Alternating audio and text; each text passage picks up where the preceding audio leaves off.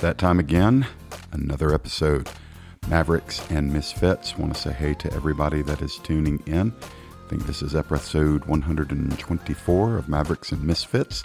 And I doubt very seriously there's anybody that has heard all 123 of the previous episodes. If you can honestly say that you've done that, email me at jeff@maverickmisfit.com and I will send you a prize. Yep, but you have to be honest. And if you lie about it, you'll be smitten with emerods. And you can look in the Bible and figure out what that means. But if there's a single person that has actually listened to all 123 previous episodes, then email me this week and I will figure out a way to bless you. For those of you that have only listened to one or two or 122 of them, you don't qualify, but I still love you, okay? All right, great. So today I want to follow up on the same kind of train of thought that we were kind of wrestling through in the last episode. And if you didn't listen to the last episode, you don't have to in order to benefit from this one, but they're two sides of the same coin. The episode from last week really kind of mined down into what Jesus taught in Matthew 5 about us loving our enemies, and we dealt with that thing called the lex talionis, which is the Latin phrase that means law of retaliation, and how that to be a Jesus follower, you had to basically renounce your right to retaliate, even justly. And of course, I told you what it meant, but I didn't tell you all the things that it doesn't mean. And I know it generates a lot of questions, and people say, well, what about this scenario? And if somebody's punching me in the face, does it apply to that? Or if I'm being abused, do I have to sit there and take it? Of course not. Of course, Jesus isn't telling you to never defend yourself physically when you're in harm, or to remain in a situation that is, physically dangerous to you. That's not what the message was about. What the message was about is when you are slighted, when you are humiliated, when you are slandered, when you are reduced by the intentional efforts of somebody else to come against you, you, as a Jesus follower, are called to love that person and pray for that person, but you're not allowed by Jesus to match their nastiness and to do the eye for the eye, tooth for the tooth thing. And I thought it was a really interesting podcast, very challenging, so you can go back and listen to it. It's last week's. I think I called it The Impossible Love. So today I want to give you the other side of that coin, which is going to be talking about us being those who are forgiven by Jesus Christ, therefore being those who will be forgiving in Jesus Christ. And I think one of the things that a lot of us forget is that as we have been forgiven in Christ, we are to lavishly forgive others. And so I think that oftentimes we miss the imperative there, that it's not an option. It's verses like Colossians 3:13 that literally tells you, bear with one another and forgive one another, and as you have been forgiven, you must forgive them. It actually says, as the Lord has forgiven you, you must forgive them. And wow, guys, I mean, that's pretty intense kind of stuff. Then it's not hard to understand. It may be hard to obey, but it's not hard to understand. Jesus said in the Sermon on the Mount that if you forgive men their trespasses, your heavenly Father will forgive you. And so the implication is if you don't forgive, there's some measure, some dynamic where you are living in some state of unforgiveness. And guys, I mean, I think what was the other one? I know he said in Colossians 3:13. It's in Ephesians 4, down near the end of the chapter in Ephesians 4, he says the same thing. He tells us to be kind to each other and tenderhearted, forgiving one another just as God in Christ has forgiven us. So where are you on that spectrum? Where are you on the spectrum of forgiving others as in the same manner, at the same level that God has forgiven you? Most of us don't have an easy time with that. Most of us do not give forgiveness to other people with the same eagerness with which we receive forgiveness from God. And so you know the chapter, right? You know the chapter in the Bible that talks about forgiveness and restoration is Matthew 18. And that passage of scripture, that chapter, actually gives us instructions about what do we do when somebody sins against us. It tells us that we go privately to that person. We tell them their sin. If they repent, it's over. It's kept between you and the person that sinned against you. If they don't repent, you take another person with you, and you both speak to that person about where they've sinned. And if they repent then hey, you're in good shape. Nobody else has to know about it. It's been restored. But if the person refuses to refuses to repent, then the Bible actually says you tell it to the church. Like when they've sinned against you, they won't repent. You've gone yourself. You've taken one or two others with you to confront them. And if they choose not to repent and humble themselves and come into the process of restoration and forgiveness, then you actually, it's a strong sense, but you're actually called by God to excommunicate that person. That means you break fellowship off with them, and you do so publicly. So this is not a small matter. And we're not the exception to the rule. So I'm going to give you a big statement here, and I'm going to talk a little bit about some other things in Matthew 18. But here's the big statement. And let's just see, I'm going to let you just kind of soak in this. The will of God is for you and I to forgive everybody for everything. I'm going to say it again because you just kind of choked on your coffee there. The will of God is for you and I to forgive everybody for everything. That's the will of God in our lives. We are to forgive every person for everything all the time. And there is no exception to the rule. There's nowhere, anywhere in Scripture, where Jesus or any of the apostles tell you, here's a situation where you don't have to forgive somebody. And as a matter of fact, it says not only do you forgive them as you have been forgiven. So you have to understand how you've been forgiven by God. You've been forgiven on the basis, your part, you've been forgiven of confession and repentance.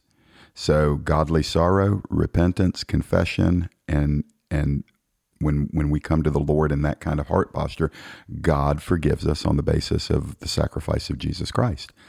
And so the conditions for us forgiving are that when a person asks for it, we are to forgive them immediately and fully. No probation, full pardon. Now, of course, you're going to have situations where the person never does ask for it. And we might say, they didn't ask for it, I don't have to forgive them. That's actually not true. In order for you to be restored to that person, they have to do their part. But in order for you to forgive that person, all that has to happen is for you to do your part.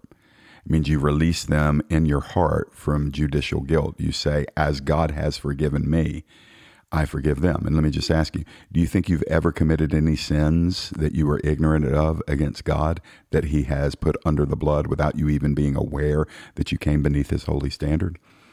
Has there ever been a single word that you might have said that you said it in the moment, forgot about it, never asked for forgiveness? Does that mean you're unforgiven and you're going to hell? And of course not, because it's all under the blood. And so we are to be lavishly forgiving just as the Lord has forgiven us. Do you remember in Matthew 18, where Peter always, I think he typically had the right motivation, but his mouth was often far ahead of his spirit. And so Peter comes up to Jesus in Matthew 18, down around verse 20, 21, and he says to Jesus, Lord, how often when my brother sins against me do I have to forgive him? And then Peter says, how about this, Lord? How about I forgive him 7 times? Lord, if John sins against me 7 times in a row, I think I should forgive him 7 times. Is that right, Lord?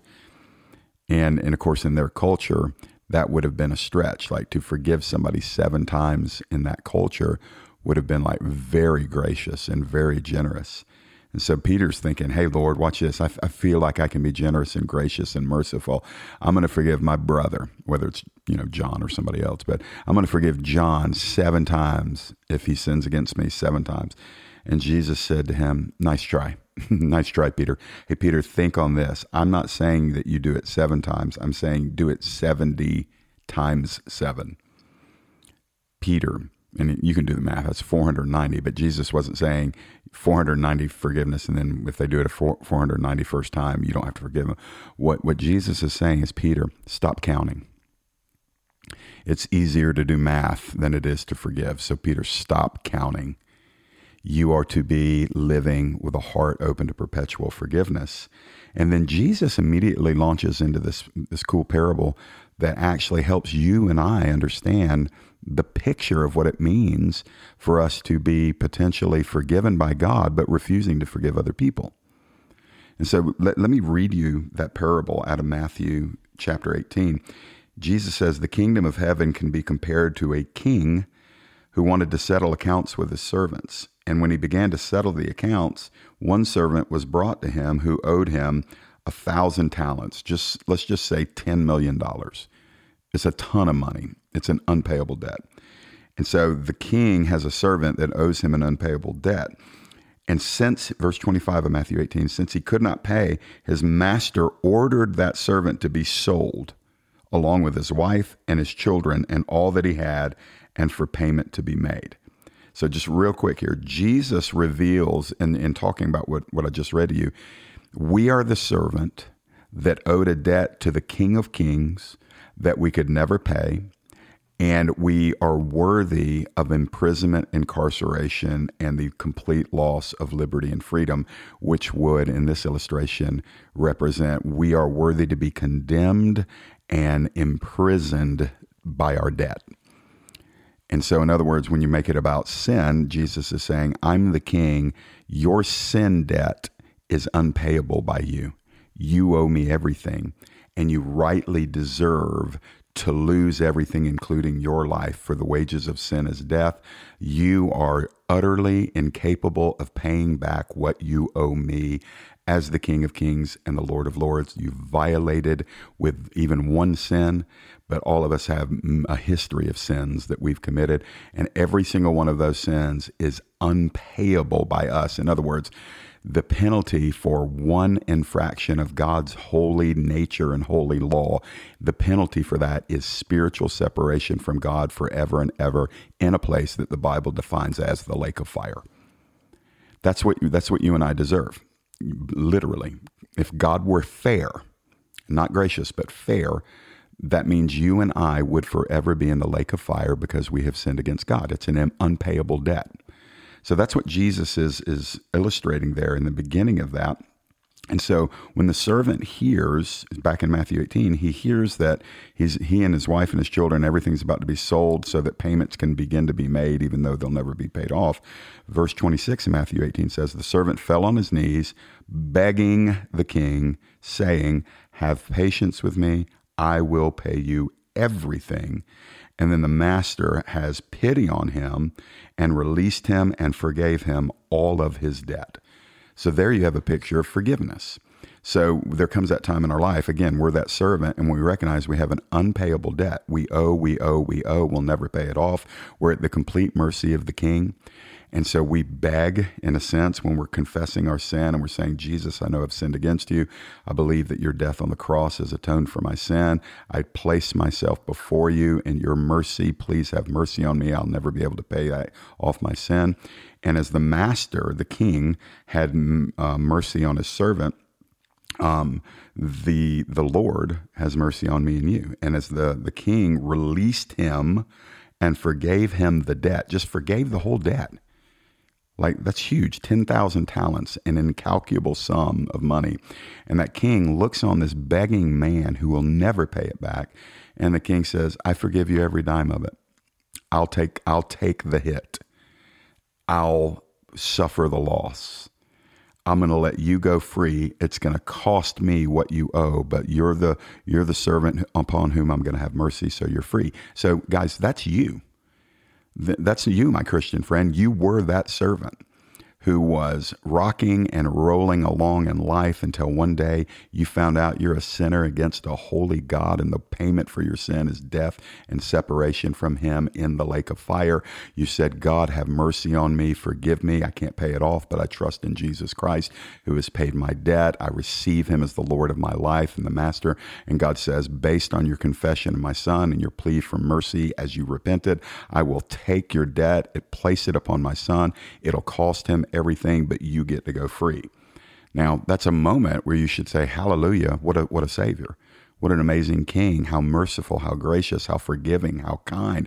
Oh my goodness, I am so blessed. He could have damned me forever, but look, instead of damning me, he's pardoned me. Instead of a lake of fire, I'm now going to get paradise. Instead of being a condemned and damned child of wrath, I'm going to be a pardoned and received child of God because my debt was forgiven. Like, that's what salvation is, man. You had a debt you couldn't pay. Jesus paid it and you went free. And so the normal, reasonable, and spiritual response to a person having received that amazing pardon would be that you would then become merciful like the one who set you free. You'd become gracious like the one who set you free. You would become forgiving towards others who may owe you because what you owed has been paid, right? Well, go further in the parable and you find out that this guy who just got forgiven everything did not respond that way. So it says in Matthew 18:28, when that same servant went out, he found one of his fellow servants who owed him 100 denarii. So that's a very manageable sum of money that this man was owed. It's a very small sum of money compared to the 10,000 talents that he owed his master. And so the servant who'd been forgiven everything, it says in verse 28 that he seized that other servant, grabbed him by the throat, began to choke him, the Bible says, saying, "Pay me what you owe me." All right. You reading that or hearing me read it, you know that's wrong. That dude can't do that. He just got forgiven all of that sum that he owed the king, and the king just forgave him everything. And now he leaves that moment that he received mercy and grace and forgiveness of his debt, and he goes out and finds somebody just like him who owed him next to nothing, and he grabs the dude by the throat and says, "You better pay me what you owe me." Now, you and I both know, we immediately see how wrong that is. How could a person that's just been forgiven a massive amount of money walk out of that room and find a dude that owes him money on the street corner and threaten to kill him unless he pays? Well, the guy, his fellow servant, couldn't pay the debt. Matter of fact, verse 29 says, so the fellow servant fell down and pleaded with him, "Have patience with me, and I will pay you what I owe." And that's the exact kind of plea that the first servant made when he was forgiven all his debt. So he's getting asked to do what he himself just asked that king to do. The king said yes when he begged for mercy. Now he's got somebody in his presence that owes him that's begging for mercy. And the Bible says that he refused and went and put him in prison until he paid all the debt. All right, you know exactly what this teaches. You and I know, man, that is so completely jacked up. How could anybody who's been forgiven that amount of money turn around and refuse to forgive somebody that owes them comparatively much less? And that's kind of the moral of the story. So going a little bit further, when his fellow servants saw what had taken place, they were greatly distressed, and they went and reported back to the king all that had taken place. Then the king, the master, summoned him and said to him, "You're a wicked servant. I forgave you all your debt because you pleaded with me. And should you not have had mercy on your fellow servant as I had mercy on you?" The king is outraged. The king is saying, what is wrong with you? You just got your life back. You just got your debt forgiven. You just got freed. You just got a gift from me that I didn't have to give you. I was gracious to you. I was merciful to you. Your inability to pay your debt cost me, the king, and you leave my presence and go out to somebody that owes you much less than what you owed me, and you're going to put that person in the prison, not forgiving their small debt to you? And the master, the king, called him wicked. I mean, the mercy moment was over, and he challenged that man. And then in verse 34 it says, and in anger his master delivered him to the jailers until he should pay everything that he had owed. And then Jesus says this, and you just got to let your Bible say what it says. You just got to let the Son of God, he's not on trial here. Listen to what Jesus said. So also my heavenly Father will do to every one of you if you do not forgive your brother from your heart.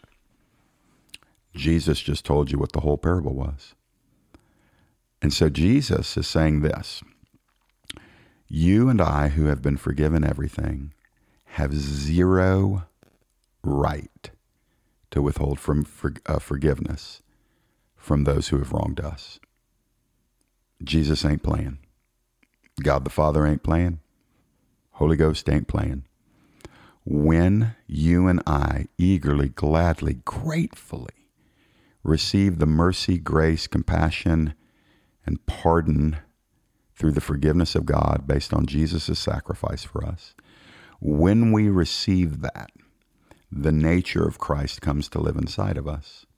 And in cooperating with the nature of Christ, and that comes through the person of the Holy Spirit, we become forgivers.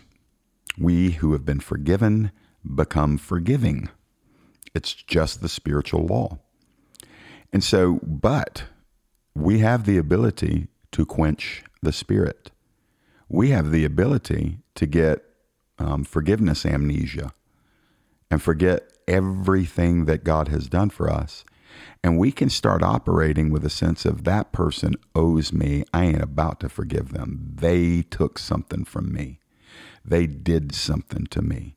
They sinned against me. They wronged me. And that is unjust and unfair. And if they think I'm just going to let that go and forgive them, they got another thing coming. I'm just going to risk it. It's highly likely all of you have felt that way, whether you acted on it or not. There's probably been a time in your life where you're like, I don't want to forgive her. I ain't going to forgive that dude. You don't know what they did to me, Jeff. I don't have to forgive them anything. Now, I'm going to be very careful here, but I'm also going to be very clear. The worst thing ever done to you or to me is still not as great of a debt owed as to what we've done to Christ. You may not feel that, but theologically it's true. And the reason why is because you and I are fellow servants to sin, just like the men in the parable. They were all fellow servants. That's why that phrase was used. It puts them all on the same level. So servant on servant crime, hear me on this, is not as egregious as servant to master crime. So our sins against God, against Jesus Christ, are worse simply by nature of the fact that he deserves 100% full glory, full obedience, full holiness from our lives towards him. So when we fail in that area, our sin against him is greater than anybody else's sin against us, by simple fact of the reality that Jesus is the one being sinned against. And so when you put the equation into play, when we refuse to forgive other people that have hurt us, as in the same way that we've been forgiven by God through Christ, then we're doing the same thing this guy did. We're taking them by the throat and we're saying, pay me what you owe me. And our King, Jesus, it's his parable. He's representing himself with this master. He's technically representing God the Father. But he's angry. You get me? The Bible says the master in the parable was angry and called the unforgiving one wicked. He called him wicked. And then he puts him in a place called prison, a debtor's prison. And he says, your debt is not forgiven if you don't forgive others. Now, that's a pretty cryptic teaching. There's some layers to that. Some people would say that if you don't forgive people, you lose your salvation. That's not what the Bible teaches. But the Bible is teaching this, that one of two things.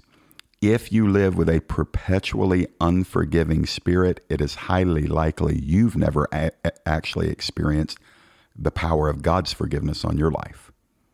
It may very well be a mark that you've never been born again if you live with a refusal to forgive. because any sin that we protect, we guard, we claim our right to indulge, any sin, whether it's unforgiveness or if it's, alcoholism or if it is, one of the other countless number of sins, if our attitude is we have a right to protect this sin and keep this sin in our life, and in this case, it's talking about unforgiveness, that is indicative, that's evidence that that's a person who's never been born again. A person doesn't lose their salvation when they hold on to sin. It's evidence that they were never born again. They have a form of godliness, but they deny the power thereof. It's when God said, these people are near to me with their lips, but their heart is far from me. So maybe they said the Jesus come into my heart prayer. Maybe they sing the songs. Maybe they preach the sermon. Maybe they worship on the worship team. Maybe they, are an intercessor, but in their heart of hearts, they're refusing to forgive somebody that did them wrong. Jesus indicates on some level that one of the possibilities is that may be evidence that you've never been born again and you're going to be called the wicked servant and you're going to be imprisoned. It's heavy.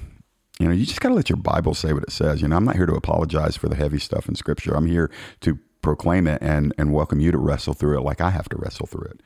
The other thing could be this is referring to a genuinely born again person who is struggling to forgive, knowing it's the right thing to do, but struggling, fearing. They're all caught up in the briars and the thorns of what does it mean to forgive the person that deeply hurt me? Am I letting them off the hook? And they haven't done that immediate forgiveness.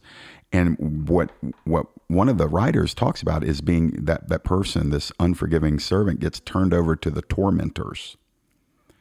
And the tormentors, of course, in Jesus' day would have been the people that run the prison, and they would beat the prisoners, and they would afflict and sometimes torture the prisoners. And there's a certain reality, this is undeniable, that a person who is living with bitterness and unforgiveness and refusing to forgive, that person's tormented. Like it's an open door. Bitterness is an open door for the demonic. It is a magnet to demonic activity. They thrive off of unforgiveness and bitterness, and they will plague you and demonize you. And it is a fair amount of torture. People are paranoid. People are fearful. People are hostile. People are angry. People rage, or people get depressed. And all of that can be attached to in the life of somebody who's unforgiving. It's just attached to their unwillingness to let the other person go free, just like Jesus let them go free. And so what it does is it promotes this thing in the heart of a person where they're imprisoned in one sense or another. So none of these things are like jolly thoughts, ho, ho, ho. These are things that just compel us as we approach the end of the age, like to search your heart today. And no matter what you think or what you feel, no matter whether the person is living or that person has passed away, the one that did you wrong, you make declarations that in honor of the one who has forgiven you everything, you will be a forgiver of all people for anything they've done to you. And I'm going to tell you, I've been tested on that so many times, it's impossible to count. I'm not a victim by any means, but you live your life for Jesus, people are eventually going to do you wrong on some level. And I just value my own soul enough not to let the root of bitterness get down in me because it defiles everything. And so when somebody does me wrong, the first thing I do is I say, God, give me your heart for that person, lest I treat them and view them only through the lens of how they failed me or hurt me or sinned against me. And so when I can get God's heart on them, I'm able to say, Colossians 3:13, Ephesians 4:32, I must forgive that person now in the same exact way that God forgave me, which is lavishly, and he forgives, and he never brings it up again. And that is, my friends, well beyond the status quo of Christianity. Mavericks and Misfits is about coming out of status quo Christianity. And that to be forgiving like Jesus is to come out of status quo Christianity, because most Christians won't tell you that this is true. They will saddle up right next to you and reassure you that you have the right to remain bitter and unforgiving. And Jesus, represented by the angry king, in his own parable, God the Father actually represented by the angry king, Jesus said, if you don't forgive others, God the Father will treat you in some way in the same manner that the angry king treated the unforgiving servant. Now, you may not like that, but that's exactly what Jesus said. So what do you do with that? Well, instead of trying to figure out why I don't know about that, Jeff. I think I got the right to be unforgiving for this person because of what they did. Instead of trying to, do gymnastics to bend over backwards to find out why this message doesn't apply to you, why don't you just not waste the time and just say, in the name of Jesus, I forgive that person right now. I don't feel it. I'm not understanding why they haven't even apologized, but I am going to set my own soul free from the torment. I'm going to forgive them. God, you take care of that. I bless my enemies in the name of Jesus. Lord, I pray for those that have mistreated me. I ask you, Lord, make them blessable. You want to pray something over the one that has hurt you? Pray that. Make them blessable. You know why I pray that? Because in order for somebody to be blessable by God, they got to be broken before God. And so you're actually praying a blessing on them, but in order for that prayer to come true, they got to get broken. And so it leaves the vengeance to God. It looks out for the highest good of that person. When you're praying, bless them, Lord, make them blessable, that's actually what they need. But man, if you hold on to that bitterness, you're saying to the Lord, I appreciate everything you did for me, Jesus, what it cost you. Thank you for forgiving every one of my sins. But Lord, I'm sure you understand, I'm not forgiving this person. I'm not going to forgive them at all. They owe me. And then I don't have to re-preach the parable. You know what it says. So who do you need to forgive? When do you need to do it? Like 5 minutes ago, 10 minutes ago, 15 minutes ago, whenever the Holy Spirit started dealing with you. The podcast is over, but man, the message is just hangs on us. Because you're going to have a chance to do this again tomorrow and the next day. People are going to hurt you and offend you and fail you and sin against you all throughout the rest of your life. And you just got to be free of bitterness so you don't end up in the tormentor's prison. All right. Heavy duty stuff on Mavericks and Misfits today. Thanks for tuning in. Don't forget, go to transformingtruth.org. I appreciate if you would rate and review this podcast. Lots of you have. So grateful for that because that's the only thing I really ever ask of our audience. I've never asked you for a dime to help support it, but I do ask you to rate and review it. It takes literally 2 minutes of your time on iTunes or Spotify. You give a rate and a review. Tell people, hey, this is how it's helped me. Or if you hate this podcast, you can be honest and say, can't stand it. Jeff told me I had to forgive everybody for everything. I'm just saying, help us enlarge our digital footprint. We reach more people that way. Don't understand how all of that stuff works, but the smart people tell me the more ratings and reviews you get, the more chance you're going to get to reach more people. So do that for me, okay? Take 2 minutes of your time, say, hey, this is what I think, and invite other people to listen to it. And we'll drop a new episode every Tuesday. And until then, we'll talk to you next time. God bless you. And God has forgiven you, so you're going to forgive others. We'll see you. Have you picked up a copy of Jeff's book, Figuring It Out As I Go? His life story of abandonment as a child, an embrace of the occult and addiction as a teenager, and a nearly deadly battle with depression and rage as a young adult serves as an intense backdrop to Jeff's supernatural conversion at the age of 24. From there, Jeff writes of powerful seasons of deliverance, healing, and breakthrough, which were followed by tragedy, betrayal, and deep challenges which only God could turn around. If you want to hear a powerful account of the triumph of God's grace and Jeff's surprising journey into the mysteries of the Holy Spirit, pick up a copy of Figuring It Out As I Go at jefflyle.com or wherever else you buy books. You can also download a copy of Jeff narrating Figuring Out As I Go on audible.com.